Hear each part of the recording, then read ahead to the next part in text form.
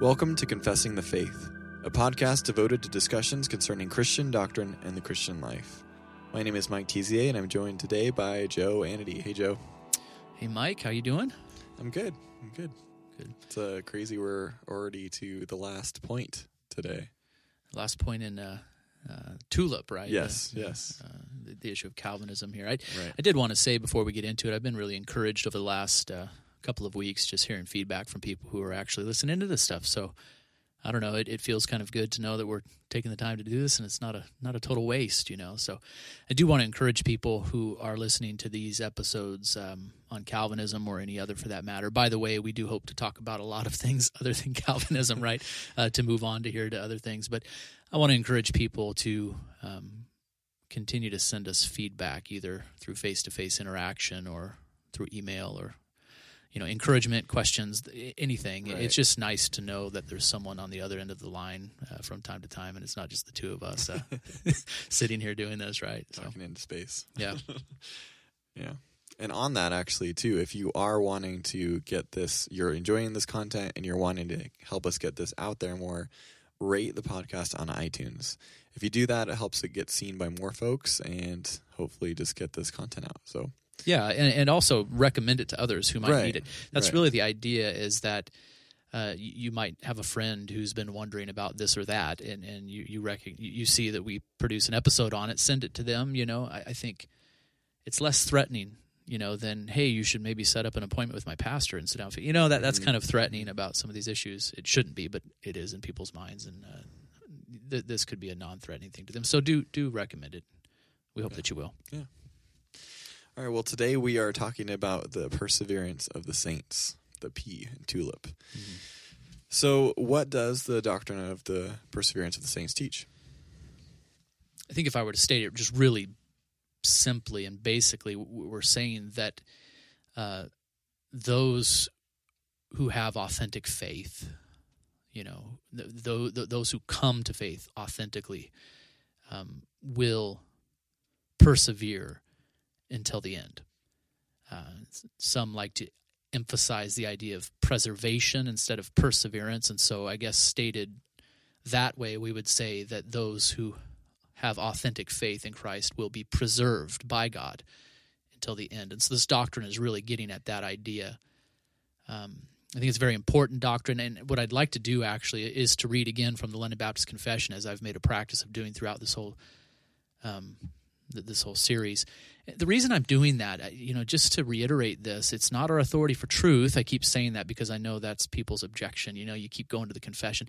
The reason I'm doing it is because this is a historic confession, a historic Reformed confession. So it presents to us the way these doctrines have been understood for a long time. The London Baptist Confession has a lot in common with the Westminster Confession of Faith, especially on these points too. So. But I don't know. It's a clear statement. It's a thorough statement, and so I'd like to read it. Here's what chapter 17 of our confession says in paragraph 1, and I caught myself. I have this habit of saying chapter 17, verse 1 or something. These aren't verses; these are paragraphs. It's just I'm so used to saying verses because I'm interacting with the Scripture so much. But chapter 17, paragraph 1 of our confession says, "Those whom God hath accepted in the Beloved." It's talking about election here, effectually called and sanctified by his Spirit. This is positional sanctification, and given the precious faith of his elect unto. All of that is a way of saying those who have authentic faith, who were elected before the foundation of the earth and who have been drawn to faith in Christ Jesus. Those who have authentic faith can neither totally nor finally fall from the state of grace. That should actually remind us of what the confession says about free will, but that's another topic for another time, I guess. But shall certainly persevere therein to the end, and be eternally saved, seeing that the gifts and callings of God are without repentance, whence he still begets and nourishes. I can't say that word, can I? Nourishes. We'll just say that. I can't say the Old English version of it. In them faith. So God nourishes in them faith, repentance, love, joy, hope, and all the graces of the Spirit unto immortality. And though many storms and floods arise and beat against them, yet they shall never be able to take them off that foundation and rock which by faith they are fastened upon. Notwithstanding, through unbelief and the temptations of Satan, the sensible sight of the light and love of God may for a time be clouded and obscured from them, yet he is still the same. God is still the same, that is. And they shall be sure to be kept by the power of God unto salvation, where they shall enjoy their purchased possession, they being engraven upon the palm of his hands, and their names having been written in the book of life from all eternity. I just think that is, when I read that, it's like, oh, that gets at what the scriptures teach, and it's just beautiful the way it's stated. Mm-hmm. And as I said before, it's thorough. It's kind of dealing with all of these different nuances of the doctrine of perseverance. I think a lot of times people don't like the doctrine of perseverance because they only understand one little part of it, you know. But maybe they are blind to some of the other things that have historically been taught in this doctrine. I think I should walk through this paragraph just a little bit to break it down a bit. Notice that from the beginning of it, this whole idea of perseverance is rooted in the Pactum Salutis and the Ordo Salutis. What I mean by that is that, first of all, it's rooted in the principle of election. The Pactum Salutis is the salvation pact made between Father, Son, and Holy Spirit in eternity past. It's predestination. It's election. So it's rooted in that. But it also unfolds in the Ordo Salutis, that is the order of salvation, or salvation as it unfolds in history, right? So as we understand perseverance, we have to keep all of these things in mind, that election is true, and also those electing purposes of God unfold in history. That is where perseverance takes place in time in our lives, you know. We've been elected in Christ. We've been effectually called. We have definitive or positional sanctification, and we come to faith in Christ in our own personal life and history, right? But it's within that context that perseverance takes place. Notice the confession points out that we cannot totally fall away if we are in Christ truly. That means we cannot sin away our salvation. We cannot finally fall away. But that means that in the end, we will not be found in a condition of unbelief or of falling away. And I think that what that language does, though, is it leaves a little bit of room for the fact that sometimes Christians do stumble. Yeah. They struggle in the Christian life. We're not denying that. Sometimes Christians stumble and struggle significantly so. The doctrine of perseverance is not, denying that reality, but it's saying that if you are truly Christ's, elected from eternity past and called in history and exercising true faith in your life, if that is all true, then you will not finally nor fully fall away from Christ, but you will be preserved, or you will persevere to the end. Does that make sense? And so that is the idea here. The reasons for perseverance, well, this paragraph 17:1 communicates that God's acts cannot be reversed. Our salvation does not depend upon us in the first place. It depends upon the decree of God. And that cannot be reversed. And he is the one who continues his work in us by producing many graces of the Spirit in us in this life. Okay. But that said, there's also an emphasis in here in this paragraph that perseverance is needed. The Christians need to be encouraged to persevere.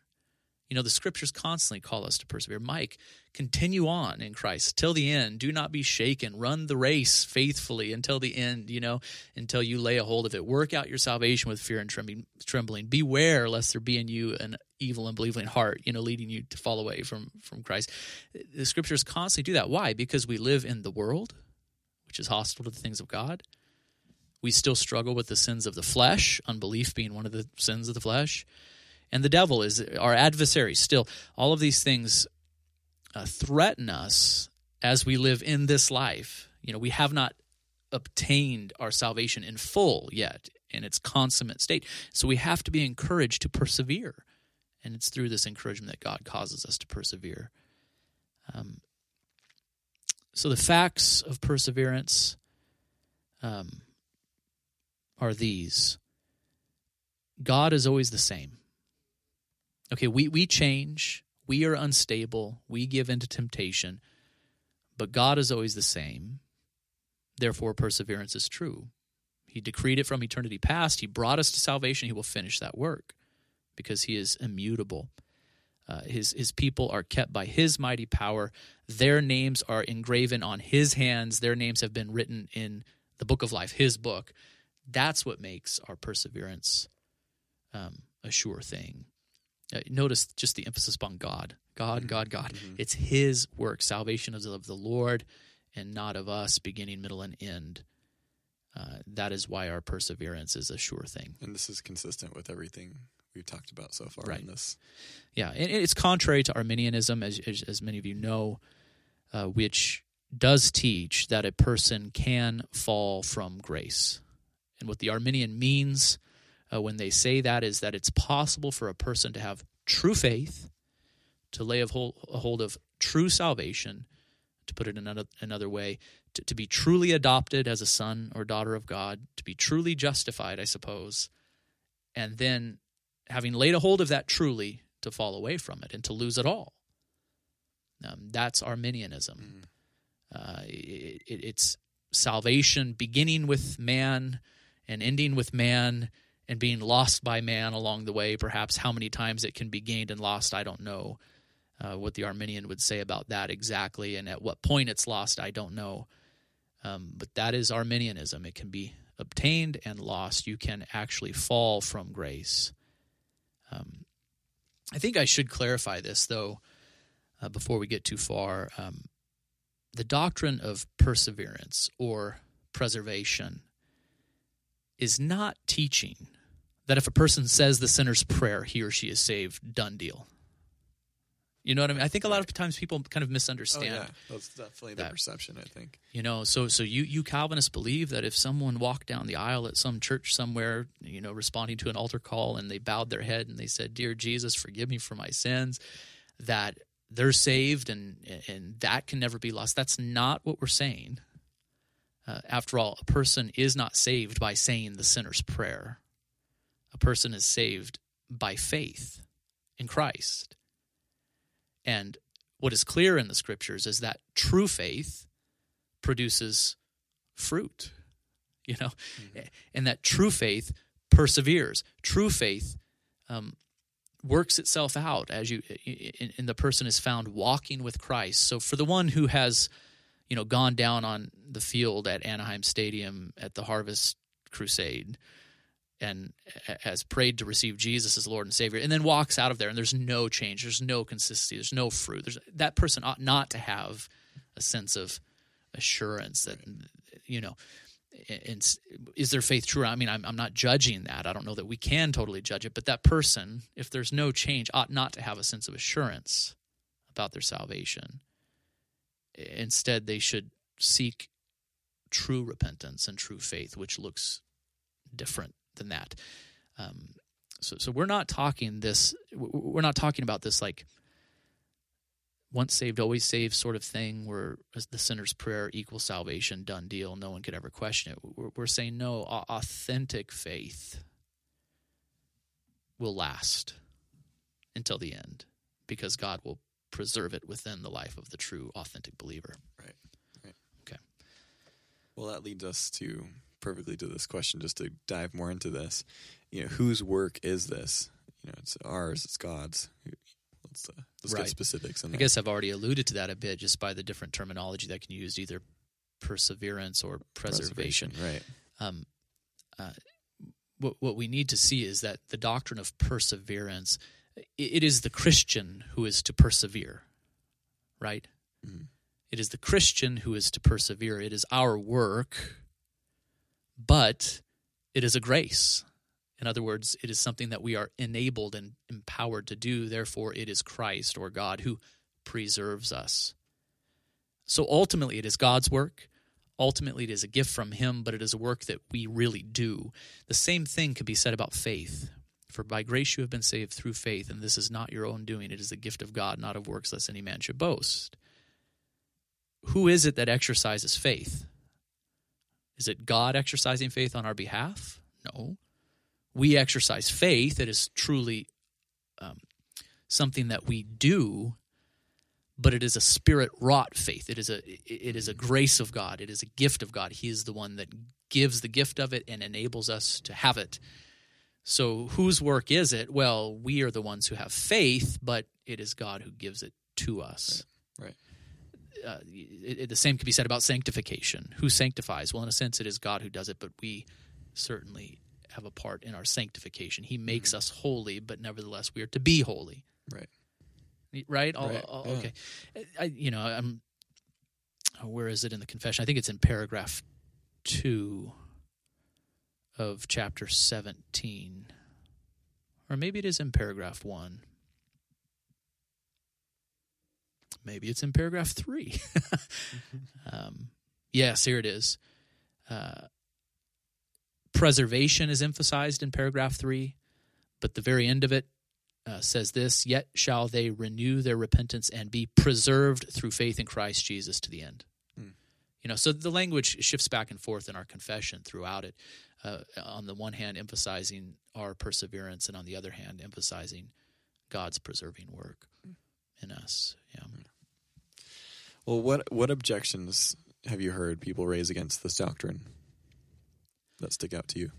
Yeah, I think it probably should be said that, at least in my experience, and of course my experience is very limited. I mean, we live in Southern California at a particular time, right? And so in my experience, this is the least objected to doctrine of the 5 points.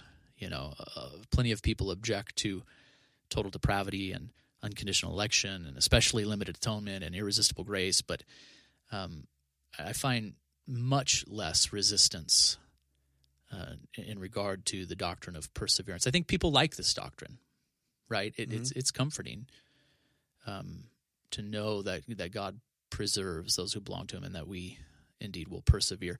I mean, that's a comforting doctrine, and so I should say that at first. I don't hear as many objections to it, but when I do hear objections to it, one of the first things that people will bring up is all of the warning passages found in the Scriptures. And by warning passages, I mean all of those verses in the Old and New Testaments which exhort the people of God to not fall away, to continue. And I think some, when they read that, they go, look, if the Scriptures are exhorting us to not fall away, then it must be possible for us to fall away, right? Yeah. But I think that's to miss the point. I think time and again in these passages there is the suggestion that the author hopes of better things for us. It's not that he's expecting true Christians to fall away and thus warning against it, but it's that he knows that true Christians will not fall away, but that God uses the Scriptures and these words of warning in the life of the believer in order to persevere, in order to encourage them to persevere, in order to preserve them, is what I should say. I just preached on this. I was just going to say. Yeah. It was last Sunday. From the time of our recording of this, it'll probably be 3 Sundays in the past by the time we post this. I don't know. What was the date? It'd be 1/17, the 17th of 1/17. January. Okay. Yeah, on John chapter 16, Jesus begins that whole section there by saying to his disciples, I have said all these things to you to keep you from falling away. Right? Did I state that properly or no? John 16. No, I was still thinking about the date. Did I say the right date? Yeah, no, we're good. Sorry. Yeah, it definitely wasn't the 17th. It was the 24th, right? 24th. That's what I meant to say. That's why I was like, wait a minute. That's... Yeah. Anyways. Yeah, we got to the bottom of that. But I have said all these things to you to keep you from falling away, Jesus says. And I think we should take note of this. Is there the possibility that these 11, any of them would fall away? No. Judas fell away, and Jesus knew that he would ahead of time and predicted that he would. But these he would keep. That is emphasized throughout John 15 on through 17. These he would keep. And how would he keep them? Well, the means by which he would keep these true disciples of his would be through warning, through his word. And so the point I made in the sermon is that the way that God preserves his elect is by the word and through the power of the Holy Spirit. Mm-hmm. So we should not be surprised when the word comes to us and says, beware, work out your salvation with fear and trembling, finish the race. That does not mean that it's possible for the elect to fall away. What it means is that God uses his word in the life of the elect to preserve them. Right.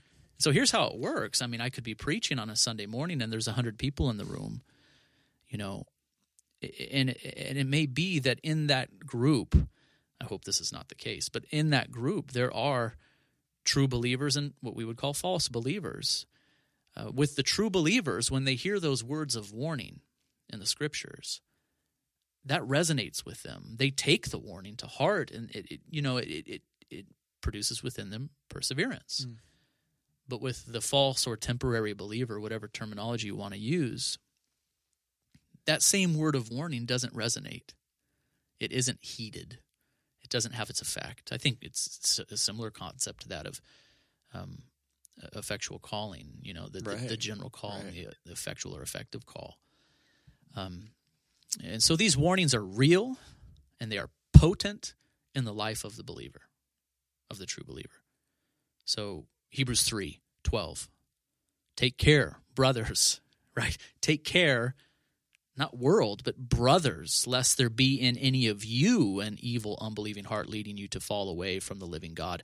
But exhort one another every day, as long as is a call today, that none of you may be hardened by the deceitfulness of sin, for we have come to share in Christ, if indeed we hold our confidence firm to the end.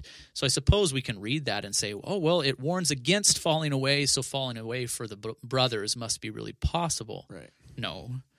It is that the writer of the Hebrews is writing to the church, those who are professing Christ, and he's warning them, and with the elect, with those who are true in their faith, this word of warning will have an effect upon them.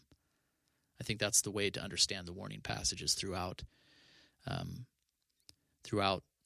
Scriptures, right? Mm-hmm. So that's it. I think some look at these warning passages and they assume some things that maybe they shouldn't assume. But perhaps even more than that, people object to this doctrine because of their experience. And what I mean by that is perhaps they've grown up in the church, they've been in the church for some time, and they have watched people fall away who at one point were professing Christ. And so they're forced to deal with that very difficult question. What about them? How am I to understand them? That they were at one point worshiping right alongside me, walking with the Lord, and sometimes seems so genuine and so true and so authentic, and now they're no longer walking with Christ. I think there are two possibilities for people like I've just described. One, hopefully it is that they have stumbled, right? And that they will be restored. We pray for that. That's possible. Just be a temporary, Yeah, I think that does happen. Non-final. Right. I've seen it as a pastor where people struggle deeply for a season and yet come back, and that's a great joy to see that happen. But it could also be that there wasn't anything authentic in them from the beginning. It only seemed to be authentic externally. I think our confession somewhere uses the language of temporary believers. Like, what is that about? I think it's this idea here that we're talking about, that they appeared to believe for a time. It was external. Judas.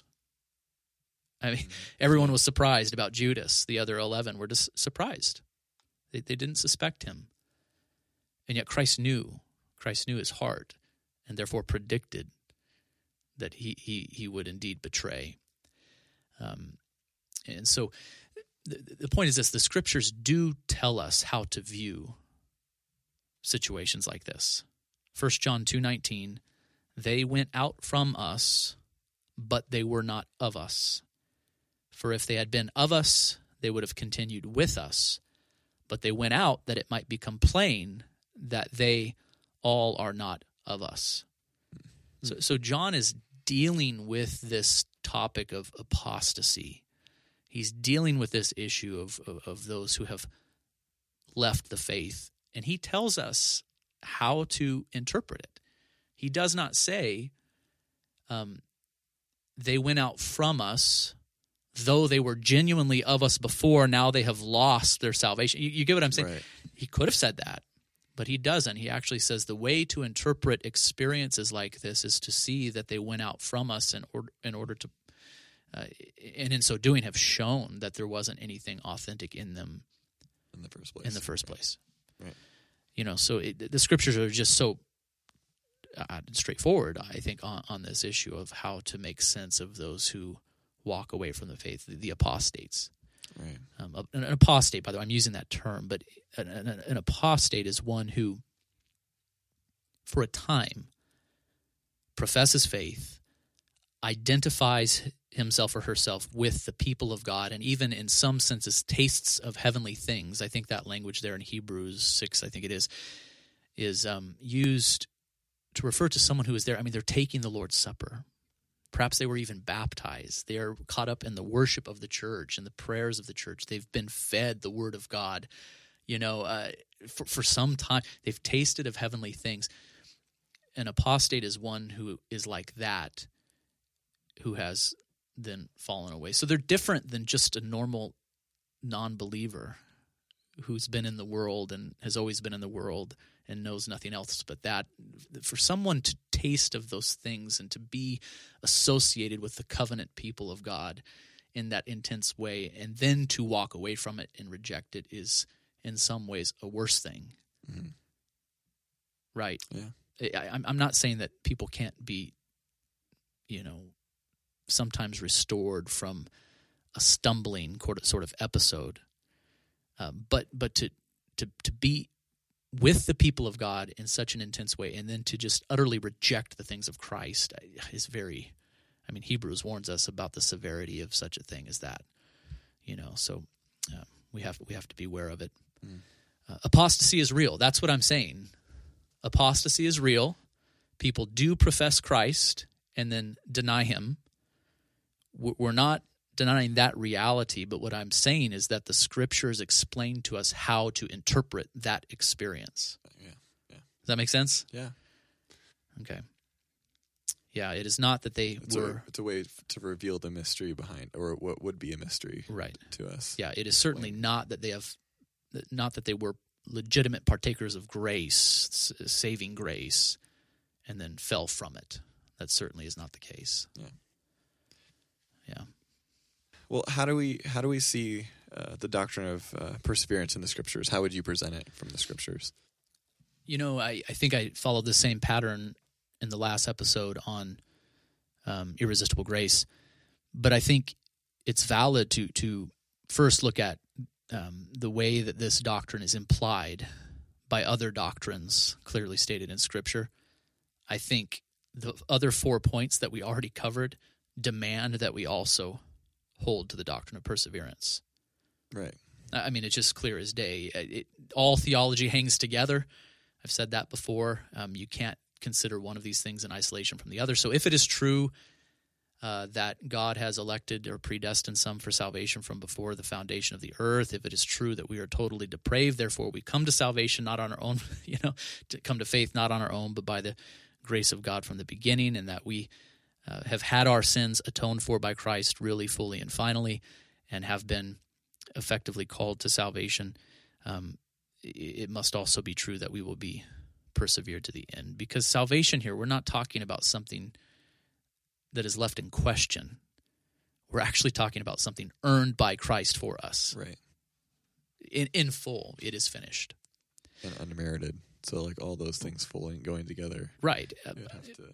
See, but at the same time, it's no wonder then that the Arminian believes that you can lose your salvation, because the rest of their doctrines demand that conclusion. Exactly. Salvation is something that's it's up in the air. Who will be saved? Well, who knows? It kind of depends on who freely chooses Christ. There is no election or predestination. They twist it into something else, Well, it's like that bridge analogy. It's like if they have to choose to get to part of the bridge or build part of the bridge themselves, then they can choose to not build it or destroy it or yes, whatever. That's exactly it. If salvation depends upon your choice in the beginning, then certainly it follows logically that you can choose to also abandon that salvation and so on. So all theology hangs together. I think the paragraph 2 of 17, London Baptist Confession, chapter 17, states it well. This perseverance of the saints depends not upon their own free will, but upon the immutability of the decree of election, flowing from the free and unchangeable love of God the Father, upon the efficacy of the merit and intercession of Jesus Christ, and union with him, the oath of God, the abiding of his Spirit, and the seed of God within them, and the nature of the covenant of grace, from all which ariseth also the certainty and infallibility thereof. The point of that paragraph, that's also beautifully stated, I think, is that this whole idea of perseverance, it depends not upon man. Thank God for that. Seriously. But upon God through and through, upon his decree and upon his covenants, his oath, his promises, the abiding Spirit, all of these things, it's God's work. And I could not imagine living the Christian life any other way. Mm-hmm. I mean, given how frail we are, yeah. I'm glad it's not our work. I'm glad our salvation doesn't depend upon us in the beginning, in the middle, or in the end. Right. You think about it. If at any point it depends upon us, then we're in trouble. I'm not saying that we don't work and that we don't contribute to the Christian life. And again, we've already covered that. But if at any point we're found saying that, well, your final and ultimate salvation depends upon you, that's not gospel. Mm-hmm. That's law. It's not good news, it's bad news. Right. And so, these doctrines hang together is the point. I think also of the Book of Life passages found throughout the Book of Revelation. Also, there's one in Philippians 4:3. Those Book of Life passages mean something that this book was written when? Well, it's not a book written progressively as time unfolds. It's a book that was written before the foundation of the earth. Pactum Salutis, the salvation pact, that we've already talked about that, but the doctrine of predestination and election and foreknowledge really demands that we also believe in perseverance. So that's the doctrine by way of implication. Most people don't want to hear about implication. They want to hear the explicit references to this doctrine in the Scriptures. Does that make sense? And I don't really fault people for that. I think it's good to say, where does the Bible say it exactly? Philippians 1:6 is one of my favorite verses. And I am sure of this, Paul says, that he who began a good work in you will bring it to completion at the day of Jesus Christ. It's pretty clear. Yeah. Who is the one who began a good work in us? Well, God is. And it is God who will bring it to completion the day of Jesus Christ. Good. John 17:1-2, these are powerful references because they are on the lips of Jesus himself. It is not that, by the way, Jesus' words, it is not that the red letters carry more authority than the black ones in the New Testament. I don't believe that. I think the scriptures are inspired, be it from Jesus' lips or through his apostles. But anyways, this is from Jesus. When Jesus had spoken these words, he lifted up his eyes to heaven and said, Father, the hour has come. Glorify your Son, that the Son may glorify you, since you have given him authority over all flesh to give eternal life to all whom you have given him. The emphasis here is upon the fact that Christ came to give eternal life to those given to him by the Father. It is not, Lord, you have sent me in order to get them started on eternal life with the hope that they might finish it. Right. You get what I'm saying? Yeah. It's eternal life that is given. John 6:39, Jesus again, and this is the will of him who sent me. So this is God's will, that I should lose nothing of all that he has given me, but raise it up on the last day. There's more to be noticed in the context there that would help strengthen this one verse, John 6:39. But this is the will of God. This was Jesus' mission, to lose nothing, to lose nothing of all the things that God gave to him, including people, as the context proves, but would raise it up on the last day. John 10:28, I give them eternal life, and they will never perish, and no one can snatch them out of my hand. In that context also, there's an emphasis upon us being in the Father's hand too. No one can snatch them out of the Father's hand.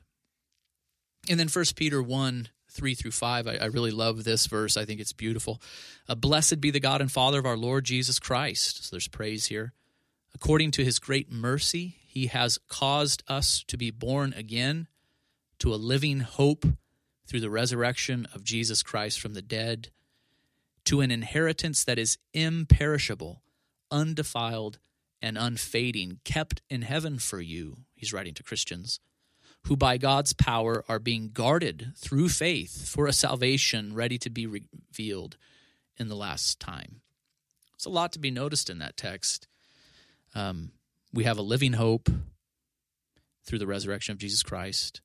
Our inheritance is described as imperishable, undefiled, unfading, and kept in heaven. And so all of that language describes to us an inheritance that is it's sure. It's not going to rot. It's not in question. And it is by God's power that we are guarded through faith for salvation to be revealed at the last time. So very powerful, I think. A few more? Yeah. 2 Timothy 1:12, "For I am not ashamed, for I know whom I have believed, and I am convinced that he is able to guard until that day what has been entrusted to me." So it is Christ who guards Paul's faith. 2 Thessalonians 2:14, "To this he called you through our gospel so that you may obtain the glory of our Lord Jesus Christ." So we have been called not just to begin in the Christian life, but to actually obtain that which Christ has earned for us. Ephesians 1:11, "In him we have obtained an inheritance, having been predestined according to the purpose of him who works all things according to the counsel of his will." I think the emphasis here is the fact that we have already obtained it. I guess this could be set side by side with that famous passage in Romans 8, where we are told that those whom he foreknew, he also predestined. Whom he predestined, he also called. Whom he called, he also justified. And whom he called, he also glorified. So it's that last one that's kind of surprising. It's this idea that we have already, in some ways, come to lay a hold of glory. Mm-hmm. And here with Paul in Ephesians 1:11, we have in some ways already obtained this inheritance that we do look forward to laying a hold of in its fullness, of course, but in some ways we have already laid a hold of it. There's a couple passages in Jude, too, that I think are interesting. I'll read Jude verses 24 through 25. There's only one chapter in Jude where we hear this kind of benediction, I guess, is what it is. "Now to him who is able to keep you." We read this as a benediction, right? Mm-hmm. Frequently. "Now to him who is able to keep you from stumbling and to present you blameless before the presence of his glory with great joy, to the only God, our Savior, through Jesus Christ our Lord, be glory, majesty, dominion, and authority before all time and now forever. Amen." So this beautiful doxology reminds us that it is God who is able to keep us from stumbling and to present us blameless before the presence of his glory. Okay? So it's God's work. That's the point. There's other passages we can look to, but these, I think, are sufficient to demonstrate this doctrine in the Scriptures. Yeah. Well, what about the objection that this doctrine leads to loose living or lazy Christianity or an abuse of grace? Right, and that is an objection too, I guess, right? That if we comfort people with this idea of the security of our salvation, that will lead some to sin, thinking, well, I'm justified, I'm adopted, I've already obtained the inheritance, it's a done deal, therefore, why not sin, that grace may abound? I guess that's kind of, the way that Paul states the question in Romans. I think if someone raises that objection, it actually reveals to me that they don't really understand what we're saying by the doctrine of perseverance. What we're saying here is that someone with true faith will be persevered, and someone with true faith will not live in the way just described, right? Because true faith produces works or fruit. True faith also involves sanctification in the Spirit. And yeah, it is true that some true Christians might struggle with that temptation for a time, but our hope and our expectation is that they will be moved beyond that state of immaturity, right? I think the thing to be realized here is that to question this doctrine that way really reveals that the individual is underestimating the significance of regeneration and sanctification by the Spirit. Our belief is this: we do not need to threaten the Christian with a false doctrine. Oh, if you don't obey, if you don't produce fruit, if you don't work, you might lose your salvation. We don't need to use fear, right, to manipulate a true Christian. Why? Because we really believe in the power of the Word and in the power of the Holy Spirit.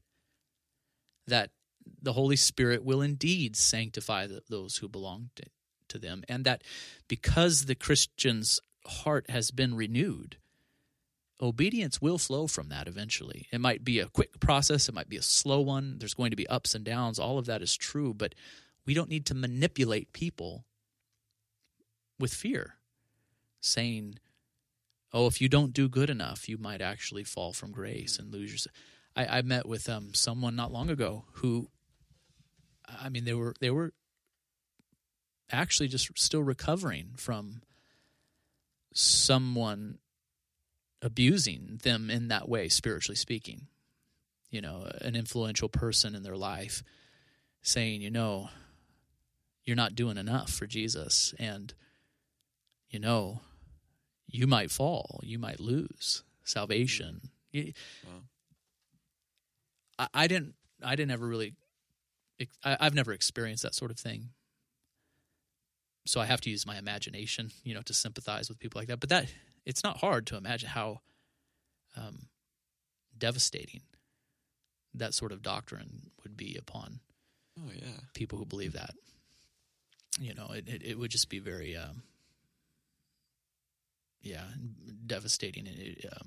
You'd be bound by fear. At the same time, we should not give people a false sense of assurance either by teaching them another false doctrine, namely that doctrine which says, well, if you said the sinner's prayer at the Harvest Crusade, you know, back in 1970, I don't know when those started, but, you know, if you said it, then you're good. Don't worry about the whole obedience. That's also a false doctrine that we should not encourage people with. But rather we should do what the Scriptures do and say, brother, work out your salvation with fear and trembling. It's not a fear of losing your salvation as if that were possible, but it's a fear of, I think, just an awareness of just how frail we are, our sinful tendencies, how easy it would be for us to indeed deny Christ and to abandon him, you know. And so there's we're to be sober, I think, is kind of the idea here concerning all the things that threaten us, our own flesh, the world, the evil one. And we're to cling to Christ, knowing that he is the one who will give us the power to persevere until the end. Yeah. Well, to kind of keep going with that, what then are we to think about those who profess Christ but struggle with doubt or some sin, who seem to walk away for a time? I think we need to acknowledge that when a person bears bad fruit, it does bring a degree of uncertainty, I'm sure, to their own hearts, but also to those who are looking in upon them. You know, I mean, if someone is really struggling with sin or unbelief, it's no wonder that their sense of assurance and our sense of assurance for them is kind of damaged. Like, what is going on here exactly? So that should be admitted. But on the other hand, I think we should be very careful not to judge people who are struggling as if we had the ability to judge in a final and decisive sort of way. I mean, we are to judge within the church. You know, people like to talk about not judging. Don't ever judge. The Scriptures warn us against judging, but in that final way, sort of way. Right. Only God can judge finally and fully because only he sees the hearts of men. So it's true we are to refrain from judging as if we were God who can see all and with perfect clarity. But the Scriptures are also clear we are to judge those who are in the church, you know, concerning their sin or disbelief. But even as we do that, we have to be very careful to not creep into this idea of saying, well, they're not saved. Right. I mean, that is meant to be there. We need to be encouraging each other. If we see brothers and sisters falling, or struggling, let's come alongside each other. We need to encourage one another, and what's the word I'm looking for? Exhort. Yeah. Thank you. Exhort each other to persevere. And I think about like all of the passages that deal with church discipline. Matthew 18 lays out a pattern for church discipline for us. Paul uses strong language at different places about even if a person is in sin and unrepentant, they're to be put out. We're not even to eat with such a one. They're to be handed over to Satan, he even says at one point, my goodness, for the destruction of this flesh. The thing to notice, though, about all of those discipline passages is that by no means are we called to judge in that full and final way, as if we can say this person is saved and this person is not. How can we make that judgment? We cannot see the heart of man. Church discipline necessitates that we do make some temporal sorts of judgments to the best of our ability. And if there is sin and it's not repented of, there does come a point where an individual is to be put out of the congregation by the congregation. That is all true. But the goal of that, even the goal of discipline, this is what I think is sometimes missed in place. It's not vengeful. You know what I'm saying? It's not punishment for the sake of punishment. It's meant to lead people to repentance. Right. It's to restore. That's the point of discipline. It's to restore. And so we might look at a brother who's struggling deeply with some sin, and their hearts seem hard. They seem to have denied the faith, in some regards. And it may be, God forbid it ever happens, but it may be that individual has to be put out. But even then, we're still looking at them in this way. Lord, would you restore them? Mm-hmm. Lord, would you bring them back? Lord, show grace, show mercy. Use this to grow them up in you and to cause them to cling to you more fully. Okay. Yeah. So I think that's it. We should recognize the fact that sin and doubt and all that, it does do damage to our own sense of assurance, and it does do damage to other people as they look in upon us, right? And ask the question, are they one of us? It does do damage, but we have to be careful about judging finally as if we had the ability to do that. That's to get ahead of ourselves. God will judge in the end, and we're to leave that to him.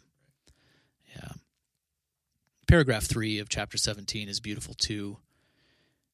In the London Baptist Confession, I'm going to read it. I don't know how long we've been going here, but to me, this is so helpful. As a pastor, it's helpful. And though they may, who's they?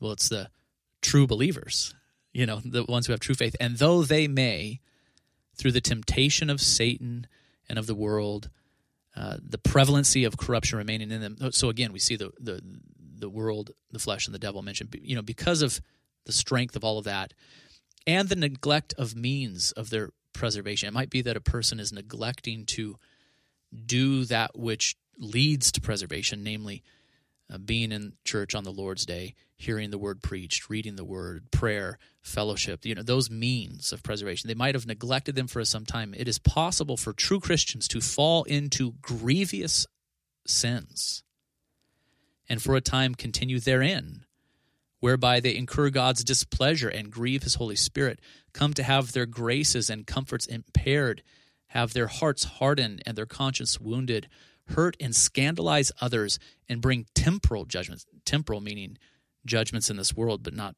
final judgment, upon themselves. Yet shall they renew their repentance and be preserved through faith in Christ Jesus to the end. What this is saying is if someone is truly in Christ, they might even stumble in severe ways, pretty severe ways.